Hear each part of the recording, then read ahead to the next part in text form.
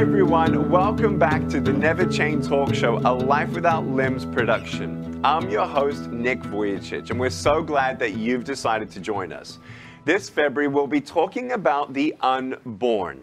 Today, I'm joined by an amazing advocate, Stephanie Gray Connors. Stephanie is an international speaker, originally from Canada, who began presenting at the age of 18. She's since given over 1,000 pro-life presentations over 2 decades across North America and globally. She also regularly debates people who don't have the same worldviews on this topic. In 2017, Stephanie was a presenter for the series Talks at Google, speaking on abortion at Google headquarters in Mountain View, California. Stephanie is author of the book, Start With What? 10 Principles for Thinking About Assisted Suicide, as well as the book, Love Unleashes Life, Abortion and the Art of Communicating Truth. Let me tell you, I am absolutely honored. Stephanie, thank you so much for joining me today and speaking for those who don't have a voice and being an ambassador of hope for them. Thank you for joining me today. Oh, well, you're welcome. Thanks for having me on. I am so excited to be with you. I'm excited. I'm excited to share you with all the audience and what God's done in your life and how we all can be a part of a unified voice to speak for the unborn. Stephanie, would you first tell us, how did you come to know Jesus and get involved first in the pro-life movement? Yeah, 2 great questions. So I am so thankful to my parents because they really taught me who Jesus is and how he is my savior. And so I grew up in a very devout Catholic Christian home. And so my parents taught me to pray, and they taught me to go to church, and they taught me to read the Bible and all of these things that are beautiful and wonderful. And I would say, as amazing as it all was, I didn't really take it on my own until I went to college. So I was raised in this beautiful environment. I loved the Lord. Jesus was integrated in my relationship with him into my daily life. But I went to college and I moved from a bubble into a very new environment. And suddenly I was surrounded by people who didn't know the Lord, who didn't believe what I believed, who were, perhaps you could say, even hostile to the views that I was saying I believed. And they were challenging me and asking me questions. And I didn't have answers. I knew what I believed, but I couldn't defend why I believed it. And so I remember going through this crisis where when you're in that situation, you have one of 2 paths to take. You say, if I can't defend my views, I've been taught garbage, and you abandon your faith. Or you say, if I can't defend my views, I need to do research. I need to look for answers. And then if you find them, then you embrace your faith even stronger. And so it was that second path that, with God's grace, I chose.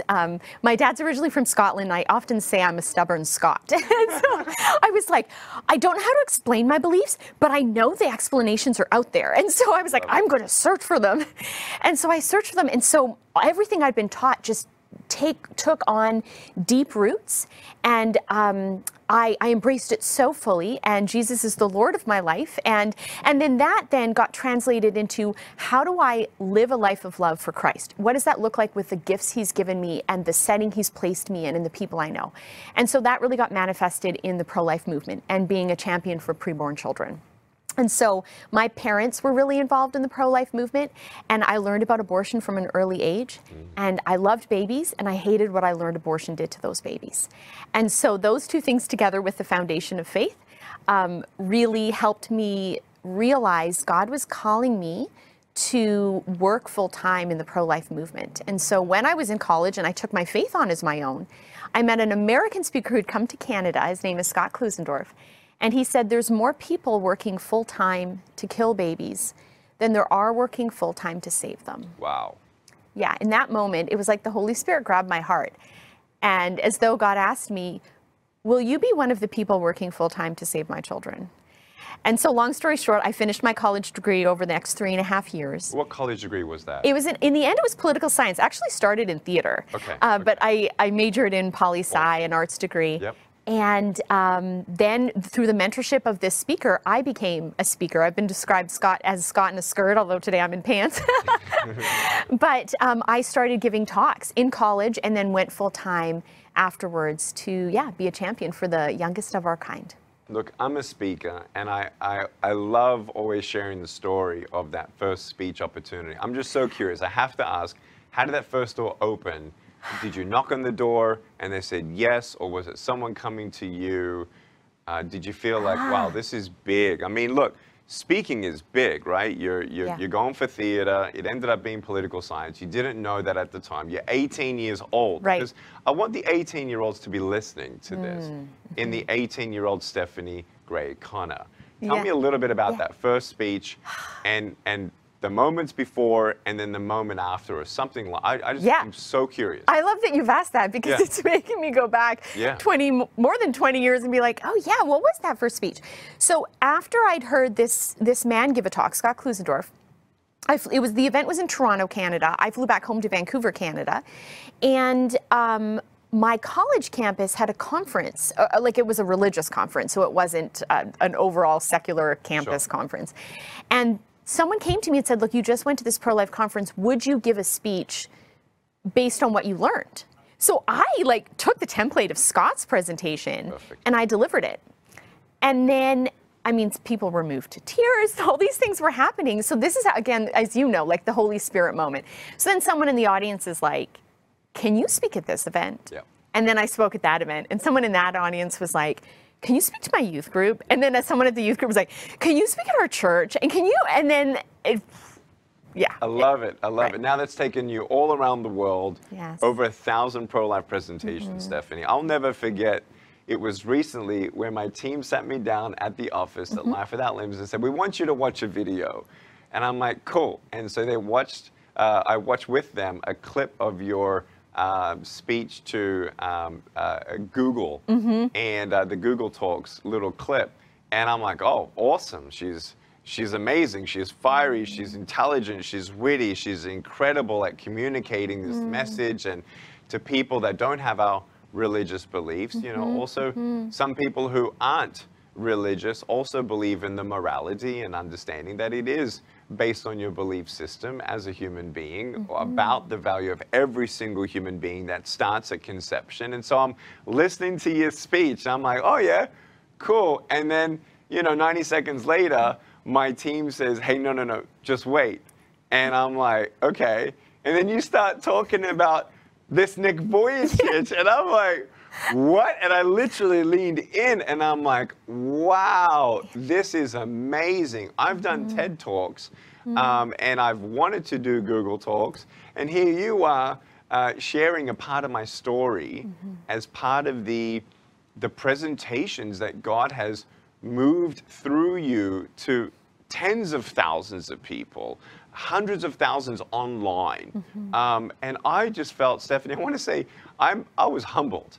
That I know you reminded me that we did meet briefly in Calgary years ago, but I had no idea. That was 12 years ago, you said, that we first met in Canada, in Calgary. And then we met together, a limbless child, and that was beautiful. You were telling me the memories you have of that, but never did I ever think that at this point that a limbless man's story like mine could be actually the voice, the advocate, without me speaking. That's, to me, a dream of dreams, where I've done thousands of speeches, I've gone around the world, and I just want to tell you, I've been humbled when I saw that video, and I said, yes, Stephanie, hallelujah, all glory to God. I'm so curious, how did you come to know of my story at first? I'm just curious about that. Oh yeah, I am so happy to share that. Like, it's such a God thing, because you're probably like everyone else. We get tons of emails from people or links. Look at this, watch this, and you're like, I'm so busy, I don't have time to watch or do this or that you're asking me to do. And it was probably maybe 06, somewhere between 06 or 2010, around the time I think you did your 60 Minutes Australia interview the first time. Okay. And someone who supported a ministry I used to work for sent me an email without any context and said, you have to watch the video of this guy. And I'm like, do I really have time for this? But praise God, I clicked on that link. It was the 60 Minutes Australia interview. I laughed. I cried. I was like, this man is amazing. And at the heart of my pro-life message and how I communicate it is through the power of stories. And one of the things I find when communicating on abortion is I'm hearing people are concerned about justifying abortion because the circumstances for a pregnant woman are hard. They're really difficult. And at the core of what I'm trying to communicate in response to those people is we need the power of perspective to not only look at what's terrible and wrong and challenging in a situation, but look at what is amazing and wonderful and incredible that can come out of a situation. All that to put the context to, I saw your video and I thought, he lives the power of perspective. And I was like, I need to use this message and these clips in my talks on abortion. So in my travels across Canada, the US, Scotland, England, I would play clips from that interview you did. And where I would stop it, I don't know if you remember this part of your interview, I have played it literally hundreds of times, so I could probably give you the whole script in my head. But you, at one point, were asked by the interviewer, do you ever pray for arms and legs? And you looked at him, do you remember what you said? I said yes. You said, I have a pair of shoes in my closet. Yes, that's right. And I still have that. I actually just showed my son that last week. Really? He's like, what, you have a pair of shoes? I love it. He's like, oh. Yeah. So you said, yes, I do. You said, every now and then I do. You said, but the joy of having no limbs. And then you said, if someone could pay me to take a magical pill to give me arms and legs right now, I wouldn't take it. And that's where I stopped the clip. And then after I play that clip, I say to the students, and I mean, these kids are 13 years old, they're 15 years old, they might be college students. I say to them, Nick couldn't always say that. I said, there was a time, and I share the story of how you had been suicidal and you were in the bathtub and you thought about rolling over and drowning yourself. And I said, he saw a perspective of his life that was dark and depressing and had no hope. But that's not his life now. And I talk about how you're married and you have kids and you travel the world and you inspire people. And I said, he has not changed his situation. He still lacks the limbs today that he lacked in the bathtub. So what's changed? His perspective, how he views the situation. Instead of seeing all the negative, he sees an incredible opportunity to move the hearts of people in a way you wouldn't if you had arms and legs. And so I set that up then to communicate the message about perspective and then say the pregnant girl who's overwhelmed by this unplanned pregnancy is only seeing the negative, the darkness, the things that make her feel like there's no hope. And instead of eliminating the child, we want to eliminate the bad perspective. We want to help her see, no, this is an opportunity to love an individual, the preborn child, in a very unique way, in a way no one else can. Only the mother who's pregnant can keep that child alive. And so I use that to set the stage for how your power of perspective is something that we want to all follow and embrace in our own lives and say, how can I change my perspective if I can't change my circumstances? The attitude is everything. And, and then I'll tell a story. I met a college student who had an unplanned pregnancy, considered abortion, carried to term, loves her daughter. And she said to me, Stephanie, she's like, if I'd had an abortion, I'd still be working in a dead-end job. She said, it was having my child that caused me to work really hard at school, to have a different career, to do all of these things and dreams. Like my daughter motivated me.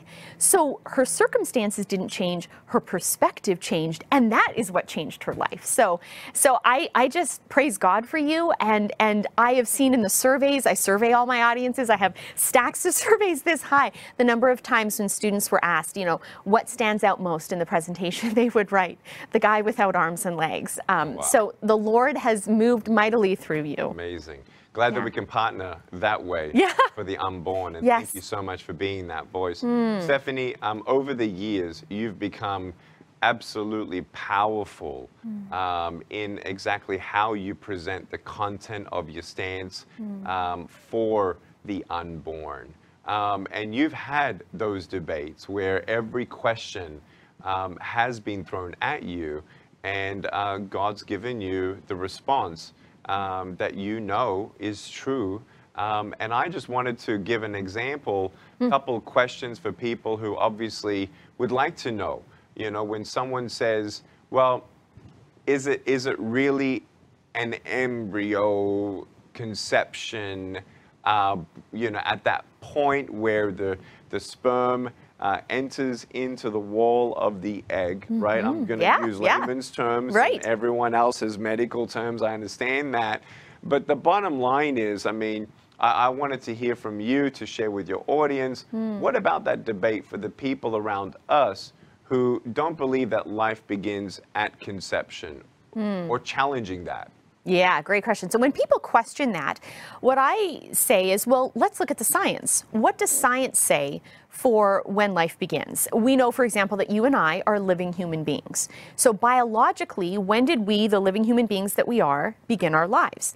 And if you look at science textbooks, embryology textbooks, whether it's at a high school level or a college level or a med school level, consistently across the board, we're taught beings which reproduce sexually begin their lives at fertilization, begin their lives at sperm-egg fusion.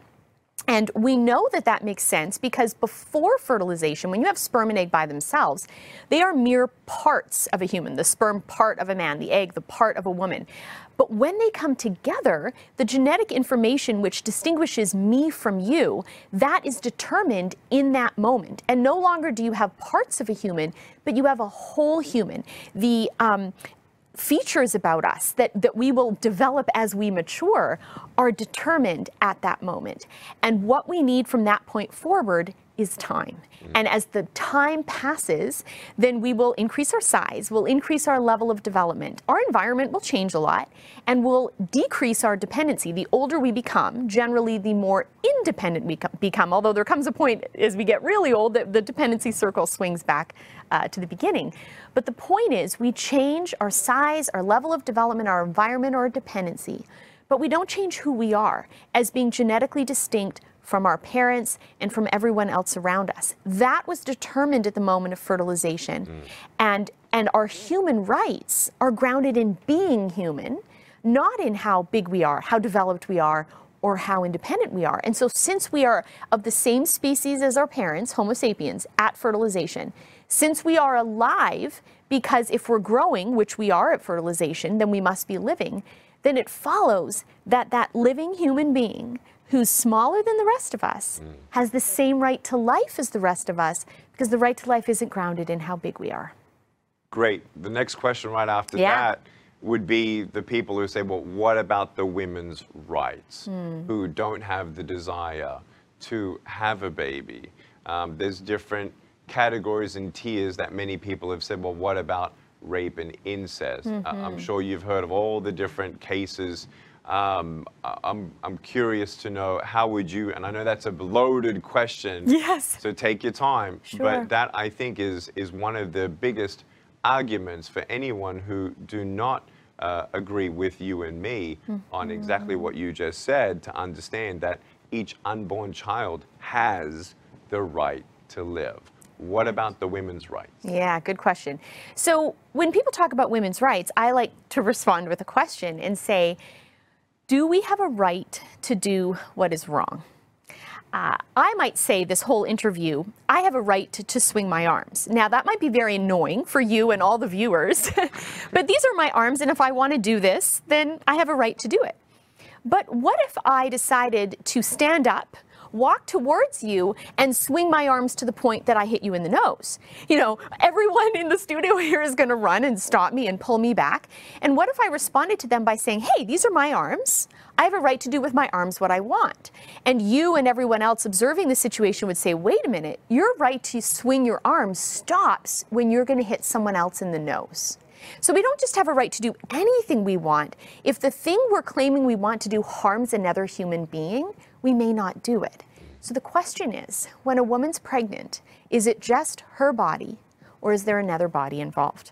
And so what I like to ask people to consider in answering that is, when someone doesn't want to be pregnant and they think they might be and they take a test and it's negative, do they ever go to an abortion clinic? And people always say, well, no, it's a negative pregnancy test. And then I say, okay, well, what if the test is positive? Would that person consider going to an abortion clinic if they don't want to be pregnant? And people will say, well, yeah, probably. And then I would say, what's the difference between the negative test and the positive test? And the answer is, the negative test is telling her, it's just your body. The positive test is telling her, there's another body here.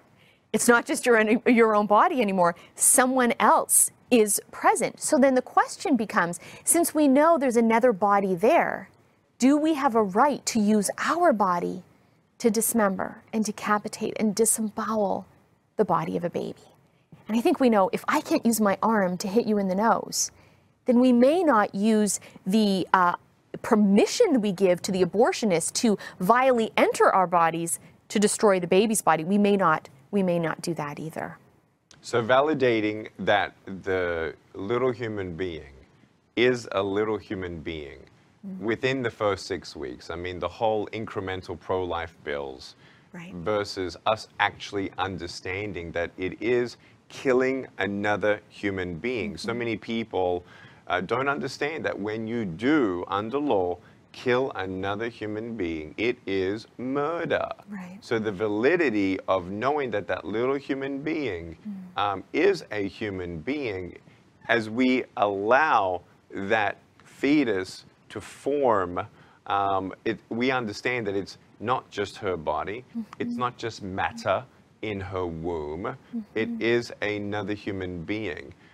We all who are on the pro-life movement understand that we want to end abortion. You know, I don't know how much it bothers you, but let me just say it this way. I find it very difficult to, I'm not putting other people down when they celebrate heartbeat bills being passed.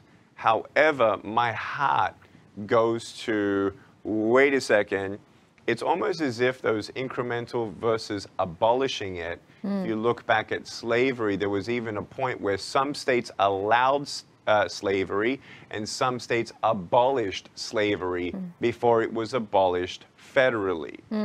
And so we know that the world is really different on their vast stances, from incremental things to even viability of the fetus itself. I'll never forget when our doctors, when Kane was pregnant with our first, and even our second, our doctor couldn't believe we didn't want to do a test for the chromosomes to at least know if our baby's going to have Down syndrome. I know, we didn't do that test either. Why? Why do it? Right. They're like, well, don't you want to know? I'm like, well, no, it's totally fine to know if our child comes with Down syndrome or not. We believe that as big of a mountain that would be in our spirit, in our heart, in our mind, in our learning and understanding and educating ourselves, just like my parents didn't know that I was going to be born this way. They had that community, they had that faith, they had that belief system that no matter how their child is born, physically, with mental disabilities to physical disabilities to even the doctors. I know many people, as I know you do, who were told by the doctors, listen, your baby is not going to even be born with some vital organs and your baby might die within a couple of hours.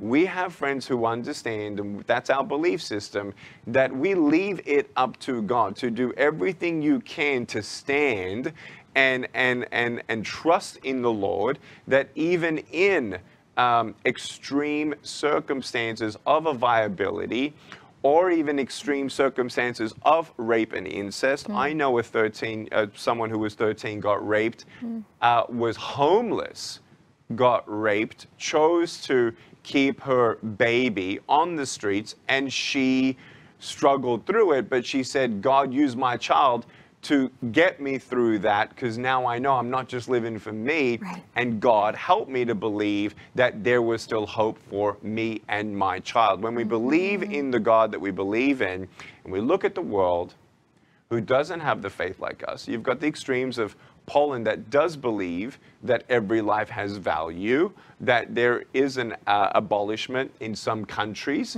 around the world. Then you have countries like Iceland. In 2016, in Iceland, the National Press Conference, the government proudly, and I put it on my social media, I was disgusted for them to, as a government, tell their nation, we are so happy we can report to our whole country, we've eradicated every Down syndrome child in our nation. What does that mean? That any test that was done that was proven with the chromosome difference compared to the majority of the society in Iceland, that they didn't see that human being as viable. When we look at all of these things, tell us about these extreme cases, or even your experiences of the viability factor, the burden to the person who was raped, to be reminded of that rape every day,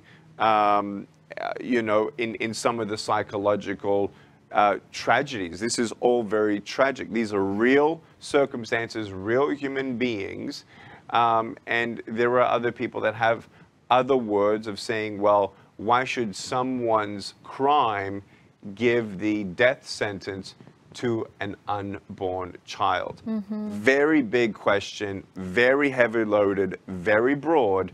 Stephanie, what's your answer on that? Yeah, all of these kind of hot topics that are related to abortion, I think is so important that we enter into the great spirit of sensitivity and compassion for those who find themselves in these circumstances. Like you mentioned, that 13-year-old girl who was raped. I have a friend who's a public speaker, Leanna Rebelito, who got raped at the age of 12 and also kept her baby. And her daughter grew up to become her best friend, and she, you know, raised that child. But in no way do these powerful stories take away the brutality of the sexual assault. No. The evil that was inflicted upon these poor women, these children, these young girls, really. So we need to first acknowledge these are really hard, terrible circumstances for anyone to be in. And the sin that was committed against these individuals was sin. It was wrong. It should never have happened. The question we want to ask after acknowledging that is, will abortion unrape a rape victim? Will it undo what's happened? Will it take away the trauma? The reality is, it won't. We can't go back in history and undo what has happened. So if we can't undo what has happened, the question then becomes, is it ethical to give the death penalty to the innocent child? A consequence we don't even give to the guilty rapist himself. And I think we all know that it is never ethical to give the death penalty to an innocent child. Some people would say you should never give the death penalty to a guilty person. And there's debate about the guilty individual. Do we give them the death penalty or not? But on that debate, while there are two sides, both sides of the death penalty debate, you could say, come together in agreement on something. And what they agree on is the death penalty should never be given to the innocent. So they debate, should the guilty get it or not? I don't know. What should the case be? And that's a whole other issue.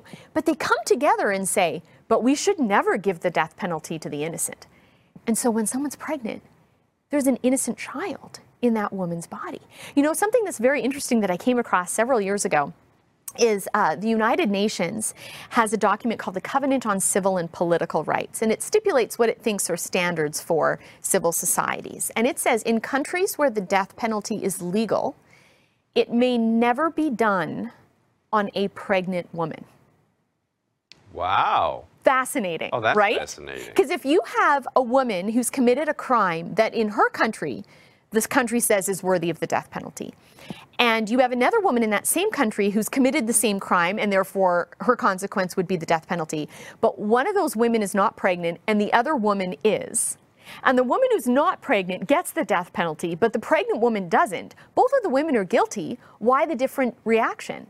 It's because in the body of one of those two women who are guilty, we acknowledge if she's pregnant is an innocent child. And if she's given the death penalty, then that means we're giving it to an innocent party as well. Now, again, I'm not wading into the death penalty issue, but rather bringing it up as an analogy or a focal point to help us realize, whoa, we all intuitively know we should never directly and intentionally end the life of an innocent child. And so if abortion does that, then we may not act on that, even though people have been victimized in horrible ways, like victims of rape or victims of incest. We need to love these people. We need to give them compassion and counseling and help. Abortion, however, doesn't do that. In no way does it address what has happened. It just creates another victim. It reminds me, I have a friend who is post-abortive. She had an abortion, has come to regret it. But she had the abortion after she was raped. And she said to me, Stephanie, healing after the abortion was harder than healing after the rape. I didn't choose the rape, but I chose the abortion. So there's something to be said for when we harm another versus when we ourselves are harmed, right? You can be a victim, which is terrible and horrible, but then you can be a victimizer. And we all know, whoa, you shouldn't victimize other people, whether or not you yourself have been a victim. Yeah, you're 100% correct. And that's where my blood starts to boil about when we say speaking, community, counseling, encouragement. I, as a Christian, look at the church of all denominations who stand on pro-life. And we applaud on two things I want to say, but the first one I just want to say something I didn't say before that really got me angry in that room of a pro-life gala, fundraising gala. You know, we're clapping to go get it down to 18-week heart bill, down to 6-week heart bills. I understand that, but I can't celebrate those incremental bills because, as you know, we could talk about the audacity, the evil of late-term abortions. I've had a friend who spoke to Parliament, state government representatives in a public scene, speaking to the government about how bad late-term abortions are at, and they literally publicly laughed right in front of her in Parliament in Australia. And there are some disgusting laws of those late-term abortions, that same thing in some states in America. But at the same time, I can't applaud when, let's say I'm in a village and the king says, I want to kill children. We're going to sacrifice children. But you Christians, you don't believe that that's right. So I'm going to actually change the law because you were a squeaky wheel. And we're not going to kill children from 9 to 5. We're going to kill children 9 to 3 p.m. How can I, as a Christian who believes that all of that is still murder, applaud? And that's that frustration. But even more so, Stephanie, what I want you to really answer for our viewers here is this question.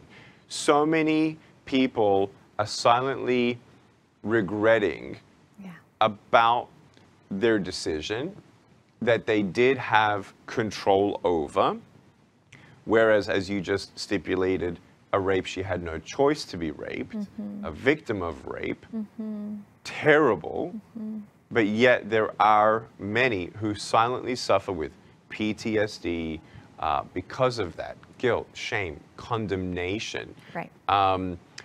The church, we don't really even talk about this. There's a percentage of many abortions. We know that, you know, it's more than 77 million abortions that America has done. 77 million sounds big. Well, let me just tell everyone that California does not count surgical abortions as an abortion. And there are other stipulations where the numbers are not true, but whether it's 44 million, 77 million, it is our responsibility who do believe that every unborn child has value. Talking about the victims of the women of rape, or even they were a Christian, they went to church, they dated a Christian person, and they were sexually intimate, they fell pregnant, they wanted to hide the guilt and the shame of their mistake and unrighteousness before God. That's why we're telling all the Gen Z, sex ain't love. You can sleep with anyone you want as many times you want and still not find love. If you're a couple that actually does believe in God, and you love him and he loves the Lord, well, then if he loves the Lord, then he's going to honor you and God in that relationship. And if we can't honor the Lord in his law and righteousness before we get married and fail to be the honorable man of God unto God, putting God first in your relationship now, how do you think that he's going to actually be the husband and father that you really need, that puts God first for you in his marriage with you and the decisions for your own bloodline, the children? And so all of this to say the church, we don't even talk about it. Stephanie, talk to all the church members, whether it's a purity message that's disappeared, as far as I'm concerned, 15 years ago, to tickle the ears and water down a lot of the stuff that we're trying to make church a more pleasant, approachable, loving. Oh, let's love. But then for the sake of love, we put truth out of the room. Right. Talk to us as believers and as the Church of America. Yeah, I mean, there's so much to unpack there. But what's so important is in talking about the need to love others. What is love? To will the others good. In the need to love others and be compassionate and be patient and kind, as Paul talks about in his letter to Corinthians, there's been this movement to shift away from anything which makes us uncomfortable or doesn't tickle our ears. And we have to remember, wait, God is a God of love, but he's a God of justice. Mercy and justice, we put them both together. It's not just, speak harsh truths and walk away. It's not just hold someone's hand but accept the sin that they're doing. It's not doing that at all. We can't accept sin. It's about bringing justice and mercy together, love and compassion together. When you talk about, in our own churches, how young Christians might be in sexually active situations outside of marriage and then getting pregnant and considering abortion, I'm reminded how far back in history we can go with parallels today as from the past, and that is in the Old Testament with David, Bathsheba, and Uriah. Uriah is the husband of Bathsheba. He's off at war.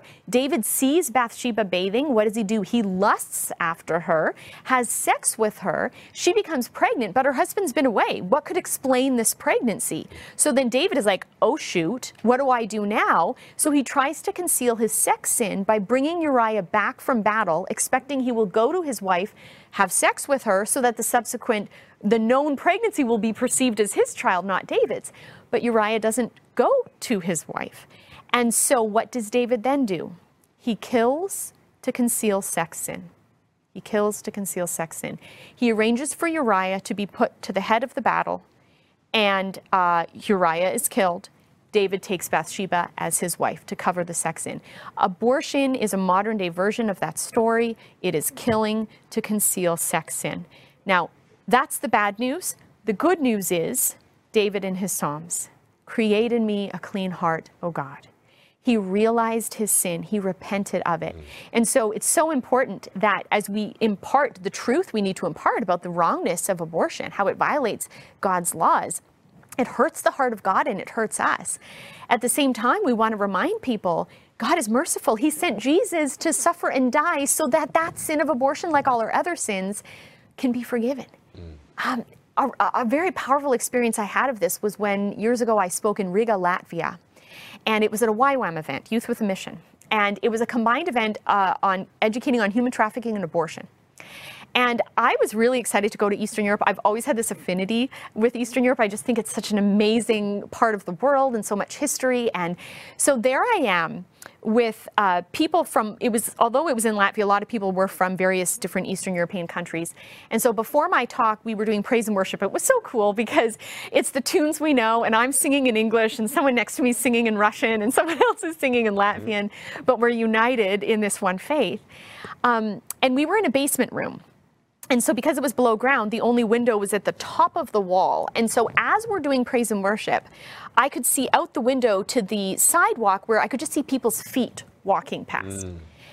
And I got an image in my mind as I was singing in prayer. And it was the image of the blood-soaked earth of Eastern Europe, because there it is very common for women to have 8, 9, and 10 abortions each, not just 1 or 2. And I just thought about the earth of Eastern Europe. It is soaked with the blood of children, and people are just walking over it. And so I started to weep, and I really couldn't stop. I mean, we could hold it together, but I thought, oh my gosh, I have to give a talk in like 2 hours, and I just want to cry. So I'm like, come on, Lord, like, help me keep it together. Then the event organizer came to me. It was a lunch break, and I was right after lunch to give my talk. And she said, Stephanie, are you all ready? And I burst into tears. I'm like, Tanya, I don't know what's wrong. I can't stop crying. And I told her about this image I got. And she said, Stephanie, the Lord might have given you tears so that you cry the tears some people have not allowed themselves to cry over these children. And I looked at her and I said, yeah, but I don't want to. I'm a professional. Like, I don't want to. And she said, why don't you just stay here for lunch? We're all going to go away. Just be quiet and be in prayer. So I was, I read through the Psalms, which I find very consoling in those moments. But I did pray that God would take away the gift of tears, that I did not want to get in front of the audience and cry. So my talk began and I was fine. I had it all together. I was, going along as I always do. And then I got to the part of the talk where I was going to show abortion victim photography. And I was going to let the audience see the blood of these children. And then the tears came. And while I was able to still communicate, I was so visibly hurting over what I was talking about. And I was embarrassed, but I thought, okay, God, I'm your instrument. Use me however you want. At the end of the talk, and I had a translator translating for the audience. At the end of the talk, Tanya came up to me and she said, Stephanie, there's a young man who wants to speak to you, but he doesn't know English and he wants to communicate in Russian. So I will translate for you. I said, okay, great. And he said, through her translating, I've had a very rough life. He goes, I was involved in gang activity, all kinds of things. He goes, but I'm here because I'm a Christian. I came to know the Lord and I had this profound conversion. And he said, but there was something in your talk, he said, and he started to weep. He said, I was involved in the abortion of my own child. And he said, when I became a Christian, I never thought to repent of that. He said, but your presentation today gave me new eyes to see what I have done. And he said, I want, in the presence of you and Tanya, in the presence of witnesses, I want to repent to God for the sin that I have been involved in. And Nick, to have gone through kind of just spiritually what I'd gone through and the wrestling with the being vulnerable to my audience, and then to see this man in his vulnerability and to be present in such a sensitive moment for him was very profound and very touching. And it comes to mind as something I want to share for any listeners who, like him, have been involved in abortion, whether they did it when they were Christians, whether they did it when they weren't Christians. The point is that if you become convicted of this, don't be someone who despairs. Be someone who trusts in Jesus. Be someone who runs to the foot of the cross and is cleaned with the blood of the Lamb. Remember that God is a merciful God. And as that man could be convicted and not despair, think of Judas and Peter, right? How they both betrayed Christ. And Judas despaired, but what did Peter do afterwards? He repented. Because what did Jesus say to him when he returned? Feed my sheep. Feed my sheep, Peter. Feed my sheep. Jesus empowered Peter when he knew he had been a betrayer. And he basically said, I don't just want to forgive you. I want to transform you, Peter. Feed my sheep. Lead my church. Be a martyr like me. That's essentially what he was communicating to him. And so if that's what Peter could do, he could betray God himself and then be transformed and be this mighty force in the early church. Amen. That's the message for all of us. That's the message for the post-abortive woman or man, that you can be forgiven and set free. You can be redeemed, but you have to admit it. And that's what Peter did. We have to admit, I'm a sinner, but I need a Savior. And then when we do that, hold on to your hats. Yes. Jesus will do amazing things, and he will use you as a mighty force to transform the world. Stephanie, your powerful book, Abortion and the Art of Communicating Truth. Tell us more about that book and how you, in a loving way, really confront this big, sensitive topic. Well, you know what? I actually start off in the introduction with a way I didn't handle a conversation well. I was talking to a guy, and he was making all these arguments, and instead of being patient and kind, as Paul advises us in Corinthians, it's kind of being short and kind of snippy. And he called me out. He said, you're being mean. And praise God, I was given a grace in that moment to, instead of defend, no, I'm not, I was given a grace to be like, you know what? I'm sorry. You're right. Yeah. I shouldn't be coming across that way. So the book is basically, don't do that. Good. And here's instead what we should do. And what we should do, I talk about, is model or follow the model of Jesus. And when Jesus interacted with people and he spoke with them, what did he do? Two things in particular. He asked questions and he told stories.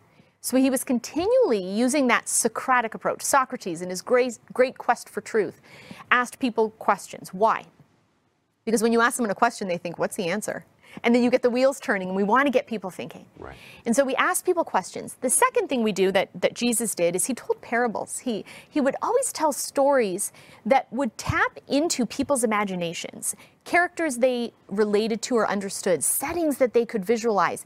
And then he would insert a principle within the setting, within the characters, within the story that people could sense a familiar spirit with.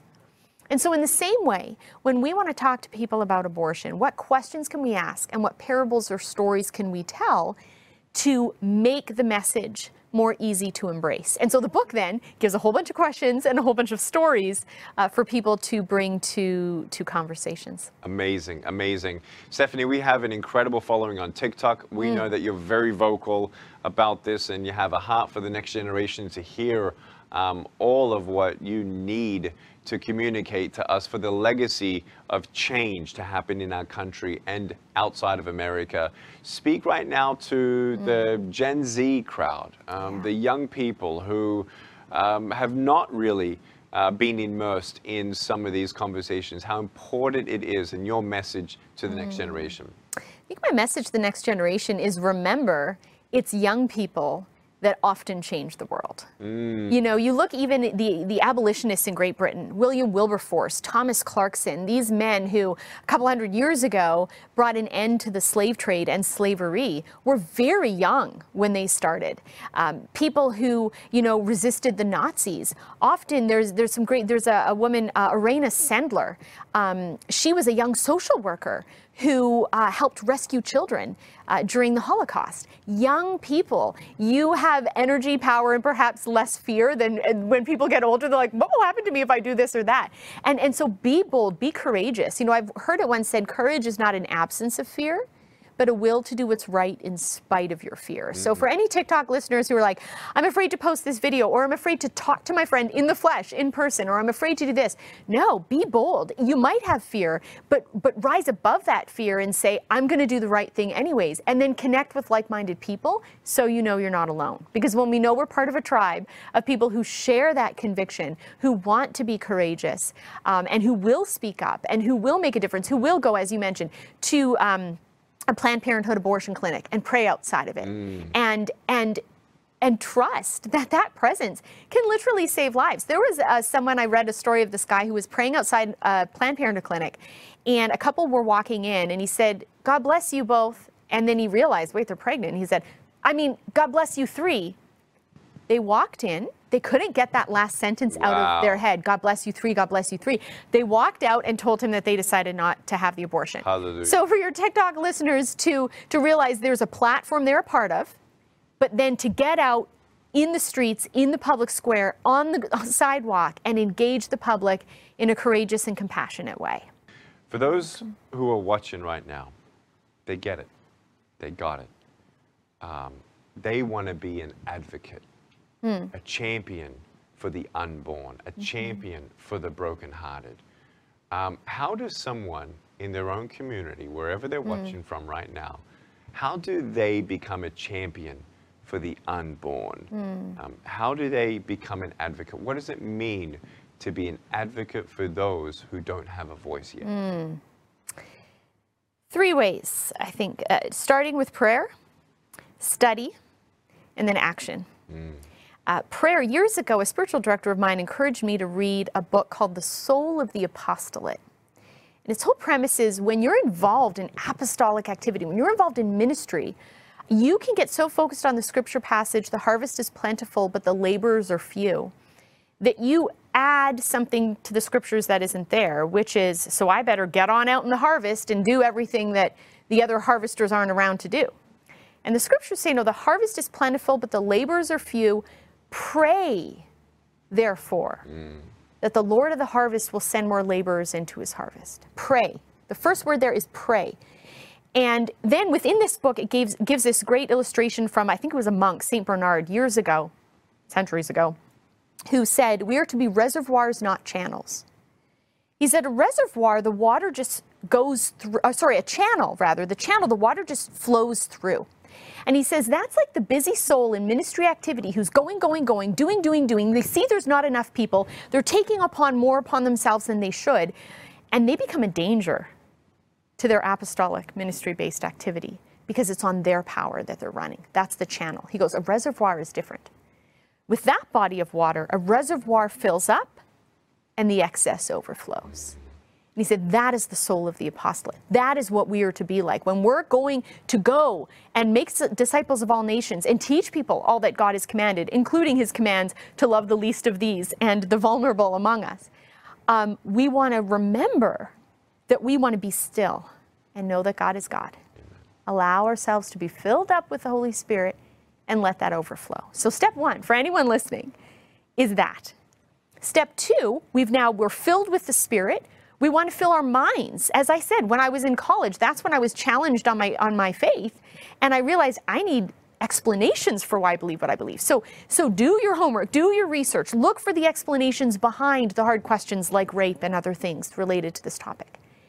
And then remember, prayer and action. So we've prayed, we've studied, now we act. So start with your own sphere of influence. Who right around you might be approaching you or has approached you and asked you what you think? They may have said, can you drive me to the abortion clinic? This is your chance to not only say, no, I can't do that, but to say why you can't do that and to try to implore them to change their mind so they don't get someone else, and that instead you help them welcome this new little life into their lives. To contact your local pro-life organization. You might have a pregnancy center in town that is helping pregnant women. Volunteer there. You might want to go to school to become a counselor to counsel at a place like that. Maybe the Lord has given you a more political mindset where you want to make the law reflect what is true and just and good. So go to college for that and then be committed to being a voice for the preborn in our midst, for these brokenhearted who can be restored and protected, even though the law currently does not protect them in most of the world. So maybe you're called to be an educator like me and give talks. But you know, what I often tell people is, yes, you might be called to make your career pro-life work on a full-time basis. But everyone is called, regardless of only some being called to that, everyone is called to live the pro-life message. So that means helping the people in their midst, influencing them, informing them, inspiring them, talking to them. If you're a doctor, you don't need to be a pro-life speaker, but when a patient comes to you and says, I want to have an abortion, in that moment, you have a lot of power. And you can use that power for evil or for good. I had someone contact me from an audience. He said, Stephanie, I need help. He goes, I heard your talk. A friend of mine is considering abortion.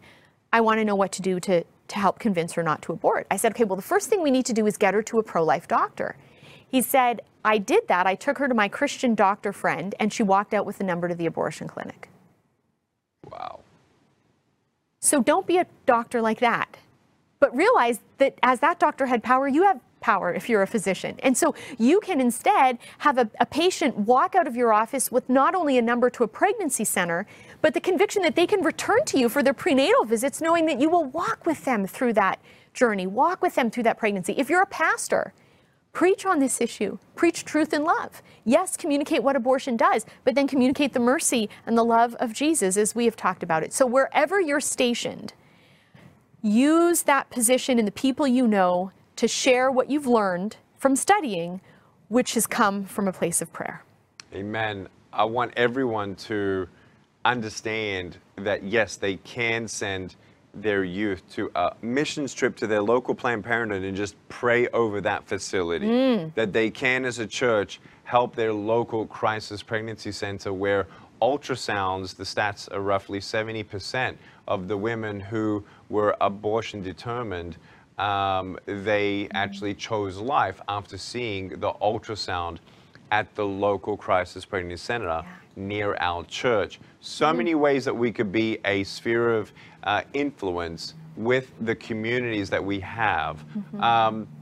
And when your pastor says, oh, we can't talk about political things, that's too sensitive, challenge them. And even if at that point they don't do anything different, the question is then you understand that you are the church. Amen? Yes, so for amen. anyone, amen. So Stephanie, tell us some linchpin organizations that are leading, moving the needle organizations that people can check out their organization and talk to us about what you're doing, your work, and your books as well. Sure.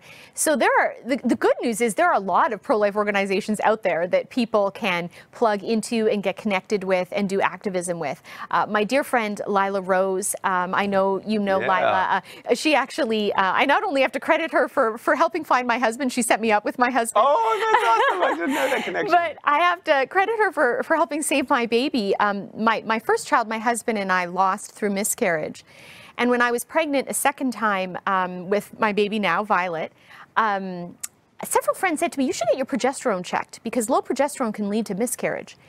And so I had mine checked and my levels were dropping. And I thought, oh my goodness, we're going to miscarry this baby. And I contacted Lila and I said, Lila, do you know any doctor who can get me on progesterone like right away? And literally, like, she made an instant connection to an amazing physician, Dr. George Delgado. And he put me on progesterone that night and I didn't miscarry that baby. And now Violet, who you'll meet after this interview, exists. So Lila's group, all that to say, she's just a dear friend of mine.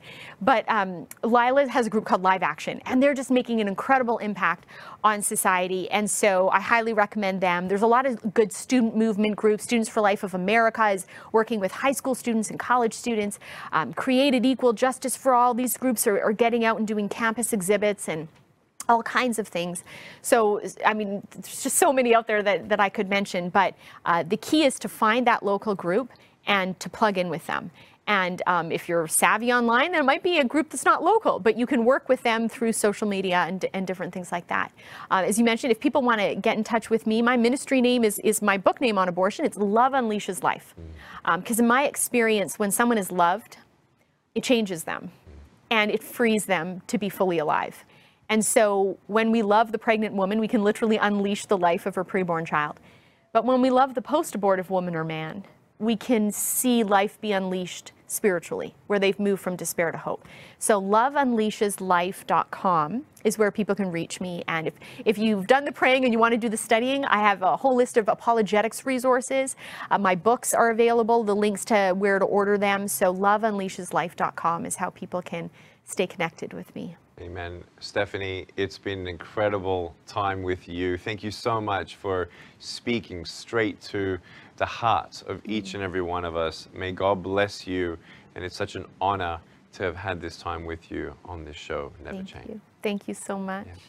Yeah. Everyone, I am so overwhelmed with gratefulness, with thanksgiving, that the Holy Spirit would convict your heart in talking to Him right after you watch this. Pray about, God, what do you want me to do? How do you want me to be a voice? How do you want me to research more and be a part of your cry out to your children to go and save the unborn? I love you. Don't give up on God. God will not give up on you. And may He help us in our sphere of influence, with our church or not.